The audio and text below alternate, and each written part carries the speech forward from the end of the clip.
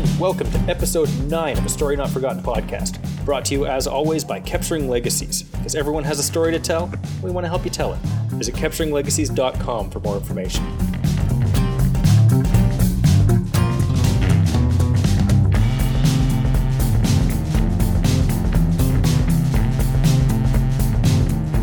My name is Liam Rathgaber, partner and anthologist with Capturing Legacies, as well as your host. And joining me today is a bookbinder, a print and audio publisher, a fellow podcaster, a true artist in the world of the written word. I'm really just a good tracer. I can trace really well, and I can trace stories really well. You know, I can retell Faustus in a modern context. Well, and he's somebody that at Capturing Legacies we've partnered with for our life story projects. We wanted to have the life story published in an heirloom quality book, and there was no debate as to where we were going to be going, that if we want this to be the finest book in your home, you go see Robert. I can do that. Fancy leather books are what we're known for, and restoration jobs and things like that. So, Robert L. Angus. So, my story. Yes, tell us a story. When you originally approached me with this idea, it was because I was telling you a story about how I got started as a bookbinder. But not just as a bookbinder. I'd already been bookbinding for a few years. But as a business juggernaut. It's as a business person doing bookbinding, not just as a bookbinder doing business. And so my very first story in that case was the very first thesis that came across the table. I had positioned myself locally not to be doing thesis bindings or the same kind of jobs that every other bookbinder was doing, because those bookbinders, didn't like competition, and another bookbinder coming into the field was not going to ingratiate me to anybody. So instead what I did was I was doing like wedding guest books and journals for retail shops and photo albums and things like that nobody else was doing. Yeah, I have one of your photo albums. Do you? It's wonderful. Neat. Anyway, so I was doing retail stuff so that I wasn't stepping on anybody's toes, and I wasn't going to get into any sort of fights with any of the other bookbinders. Mm-hmm. And they were more willing to open up their doors to me and teach me stuff if I wasn't actively working against them. So during the summer of 2005, I get this lovely girl comes into the studio. And at the time, the studio was in my basement of my house. And there was 3 of us working down there, 4 of us. So there was a designer and the 2 bookbinders and my friend who was there for the summer. And he's, anybody who sees me doesn't really think punk rocker off the top of their head. But back in the day, I was kind of a punk rocker. And this dude was really a punk rocker. I mean, he was a buddy of mine from school. He had a mohawk. He was, he had 50 ear piercings. He was just, this really kind of cool looking guy that you just knew you didn't want to get into a fight with. Proper punk. And so for the summer, he came on as our intern, helping do sales and helping to expand the business. And he was a very cool guy, but he cleaned up, So he put the mohawk down and he slicked it back a little bit and he looked almost pro. And took the earrings out and shaved, which was kind of neat, and put on a suit, like a shirt and tie, and he just cleaned up really, really well. And so we ended up, he was going around to all the different print shops and doing these things in a professional way. And this young lady comes into the studio, and she's very pretty. She's she's got a degree in dance, mm-hmm. and from an obscure university in Europe somewhere that nobody's ever heard of. And the reason why she came to us is because none of the other bookbinders in the city would touch her job, right? They, didn't do A4 size. In Canada and the States, it's like letter size, mm-hmm. right? So nobody wanted to do the printing. And then on top of that, it was a thesis that required several different fonts on the front cover and 10 lines of type. And it was in a fancy sort of navy blue color that nobody carried because it was from a European university. Mm-hmm. And So nobody was willing to touch it, and I like a challenge. And since everybody else had turned it down, why not? I'm not really in direct competition with them. No, they've already given up that business. So I sourced the cloth. I found a company in Edmonton that had like a square piece of it that I could use. I sourced the foil stamping. They had the exact right sizes, and it was a local bookbindery. And so I called him up and I said, this is a really big favor. I'm sorry I'm asking, but could you do the stamping on the front cover? It's 10 lines per book. It's 2 books. Would you please do this for us? And he was like, yeah, no problem, right? And I said, so how much? He says, $45 each. It's reasonable. Seems very reasonable. I even offered to set the type for it. And so I'm thinking $90. We bind up the books. We get everything just raring to go. It's perfect. Everything's on time, She's got to get it into the mails at a certain time because she's sending it to Europe. Mm-hmm. And it's got to be there by a certain day. Or she doesn't get her degree, right? So there is some importance to it. It's a big timeline for her. And anyways, and again, I'm a little stunned by Pretty Girl, right? So she comes into the studio, everything's going brilliantly. My friend Chris, who's the intern, takes the books to the other bookbindery, and the guy behind the counter there gets this look on his face. Now he's a cauliflower-eared wrestler, like Olympic wrestler, mm-hmm. who came into bookbinding because he was interested in the concept, but had no real desire to be a professional bookbinder. Until his mentor, who was also one of my mentors, there's connection here, right? Went out of business. He retired. Mm-hmm. And so in his retirement, this other bookbinder got half of his equipment. I got the other half. I bought the other half, mm-hmm. I should say. He got the equipment on, there was some sort of deal that they made. It was a trade for $30,000 in some loan or something that he took, whereas I bought my pieces outright. Mm-hmm. And so I didn't owe anybody for anything. Chris goes down there with the books, and the guy gives him this look and kicks him out of his bindery. He gets in his face and he's like, how dare you, the competition, come into my book bindery and demand, work of me. And Chris was like, well, we didn't demand anything. We asked. And when you called and got the quote of 45 per, did he know who he was talking to? Or exactly. He did, right? Okay. I sent him an email and everything. There's a paper trail, right? Mm-hmm. Or at least a digital trail. And he had agreed and it was no problem. It was $45 per.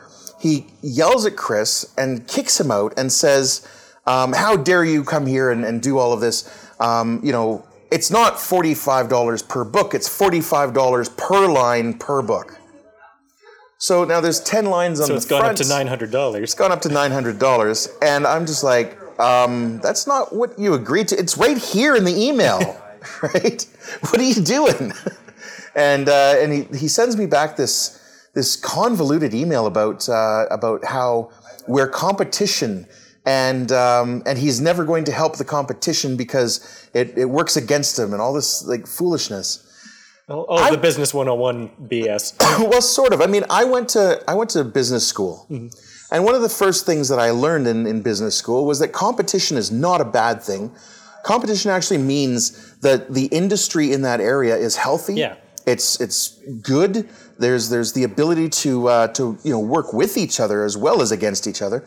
But because of that sort of mentality of competition is bad and I will never help my competition, well, unfortunately what he did was he created his worst enemy. And it wasn't me, it was the client's father. So she comes into the studio. She was actually on the phone with Chris when he was at the other bookbindery. And again, remember, very pretty Turkish girl. She's a dancer, mm-hmm. so she's got that look to her. And Chris is like, a big, rough punk rocker guy dressed up, right? And so, of course, he's got a nice heart, but he's got sort of that look to him. And he's not going to put up with any bullshit.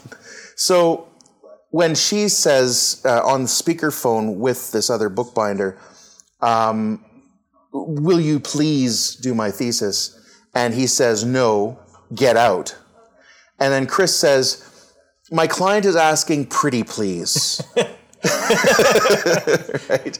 And just the words pretty please coming from a punk in a suit. Right? That's a moment. Shortly after that, everybody reconvenes in my studio.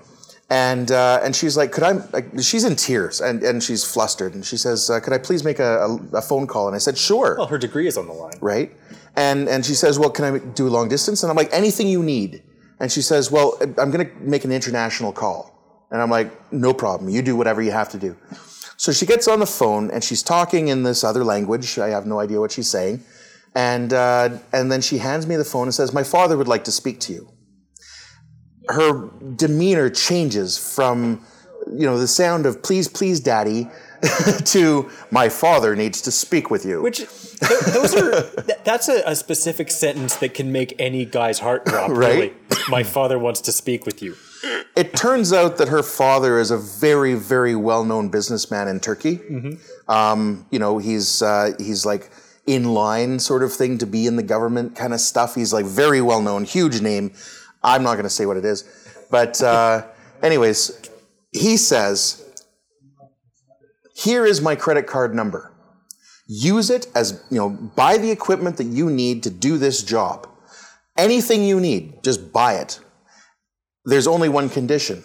And I'm like, what's that? And I'm like shaking in my boots here because, European and Arabic businessmen scare me a little bit. Not for any racial reason, but because they're quite powerful men. Like they speak with authority. Yeah, they're very much alphas. And he's I'm putting out quite an expenditure without asking about it. Yeah. And so I'm thinking, am I going to die because of this at some point? Anyways, he says, use what you need with this one condition. Put him in the ground. Oh, put that son of a bitch out of business. And I'm like, yes, sir. Absolutely.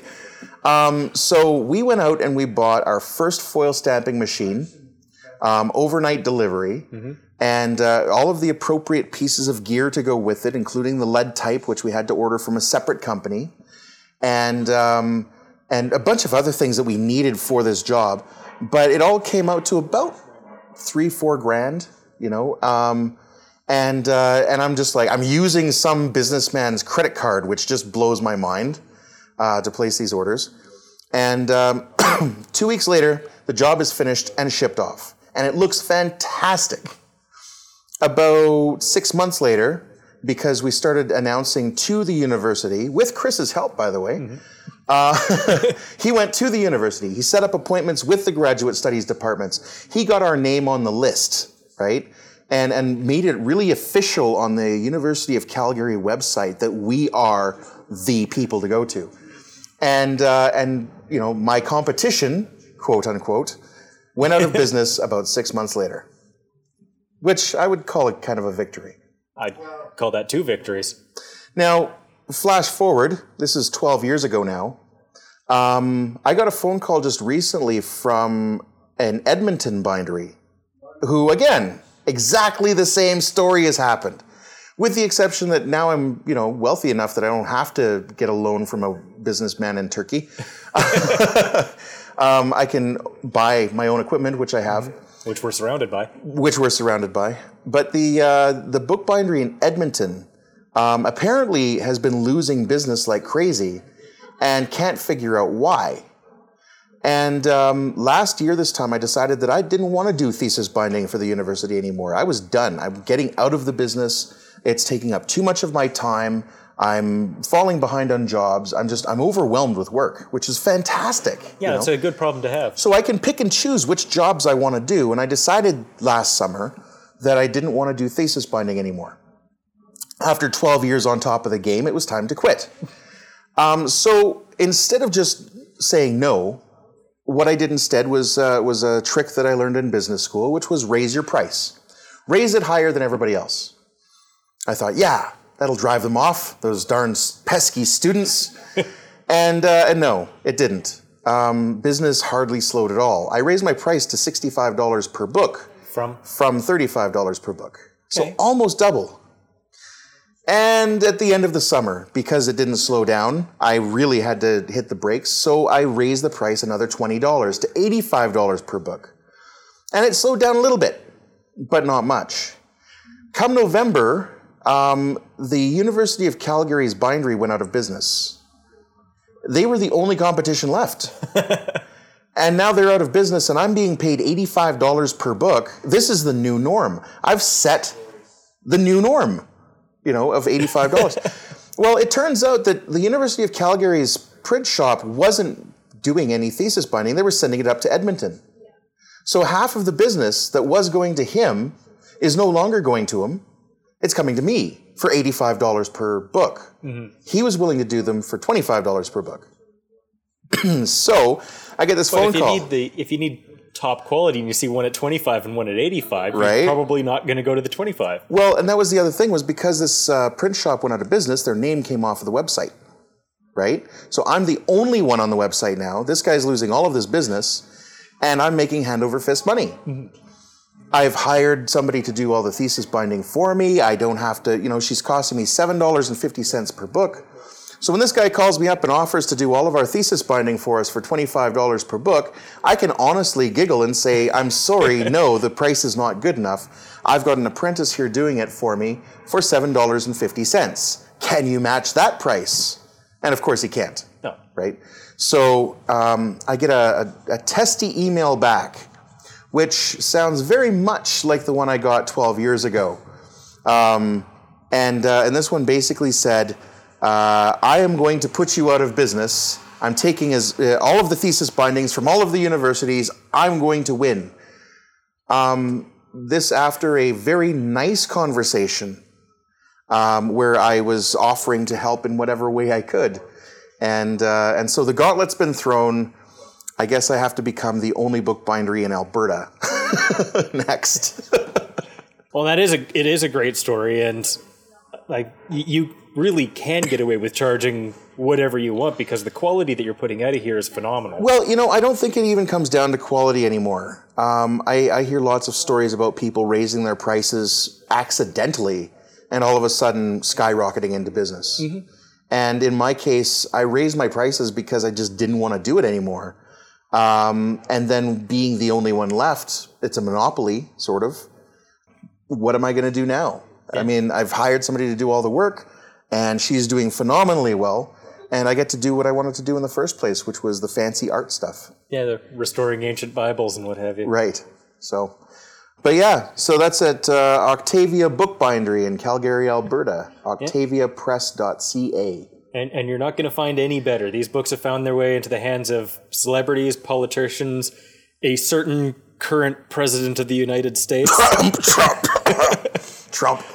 And you've got other projects on the go as well, in addition to the bindery. So let's get some plugs in. Well, let's see. We've got the book bindery here. So that's, like I said, octaviapress.ca. And you've got to come down here and check it out. Even just the smell of old books is wonderful. Yeah, that's not old books. That's the bodies. And then, of course, there's Premium Independent, which is our publishing audiobook company. And so we're doing audiobooks and music and podcasts and pretty much anything that can be recorded we'll do. And then, of course, the publishing house, which is a very weird long name. It's Theophania, Theophania. And that can be found at theophania.ca. Our publishing house I've been running forever, and that's we've got over 2,000 books in the catalog, and we're constantly growing. And then the next stage in all of that is the bookstores. And at this exact moment, we just opened up another new bookstore called Oroboro, and that's at oroboro.com. And the O's are zeros, so make sure to hit 0R0B0R0.com. That's not confusing at all. It's not confusing at all. But it's our big plan for the bookstores are to open up 200 micro bookstores across Canada. So it's the first, the flagship of our micro bookstores. Well, it's good that physical books are starting to make a comeback, because they were wavering for a while there, and some of the bookstores were starting to close, and you'd have Chapters Indigo, and that was about it. Well, my plan for that is that, yes, in Canada, Chapters Indigo is the big name. They own Smiths, they own Coles, they own Indigo, they own Chapters, and probably a bunch of other smaller ones that I've never heard of. But the thing is that they have a business model that is defunct. Their business model is such that it's a gigantic big box store that has no draw. It used to be that their draw was Starbucks, but people are now going on to Amazon to buy their books. So Amazon has the convenience factor. And if you're looking for something specific, you'll go there. In our case, we're trying to create like these small independent bookstores, no bigger than 200 square feet, small rooms if at all. This new store that we opened up has 2 large bookcases, and that's it. 2 large bookcases with like a coffee table and a sofa. And the gist of it is that we're having events. We're having people come in and do music. We're having people come in and do readings. We're having like small events and becoming a community hub. And that's where we are very different from the big guys. But at the same time, interestingly enough, we're using one of the big guys' original business models from back in the 1950s. So it works. Old is new again. Yeah. It's kind of the theme of the place. Right? Everything that's here gets done by hand. Even the bookstore was put together by hand. So, and the books are picked out by hand. Well, no computer algorithm. Well, and that's going to give it a much warmer, much more personal feel. Yeah. And it can be tailored more to the community that the store is in, because they'll know what's going on around them. And that's exactly it. I mean, it's a small bookstore. The idea is, again, I want to open up bookstores in every small town. So if anybody's interested in a franchise, you know where to go. Well, or if you've got your great-grandmother's old Bible and you need to get it feeling as good as new but still smelling as good as old, bring it on down here. Bring Grandma, too. Well, thank you so much for joining me and sharing that story. Thank you for the opportunity to share the story. Everybody's got a story to tell. Capturing Legacies is here to help you tell it. Visit capturinglegacies.com to find out more, and we'll see you next time.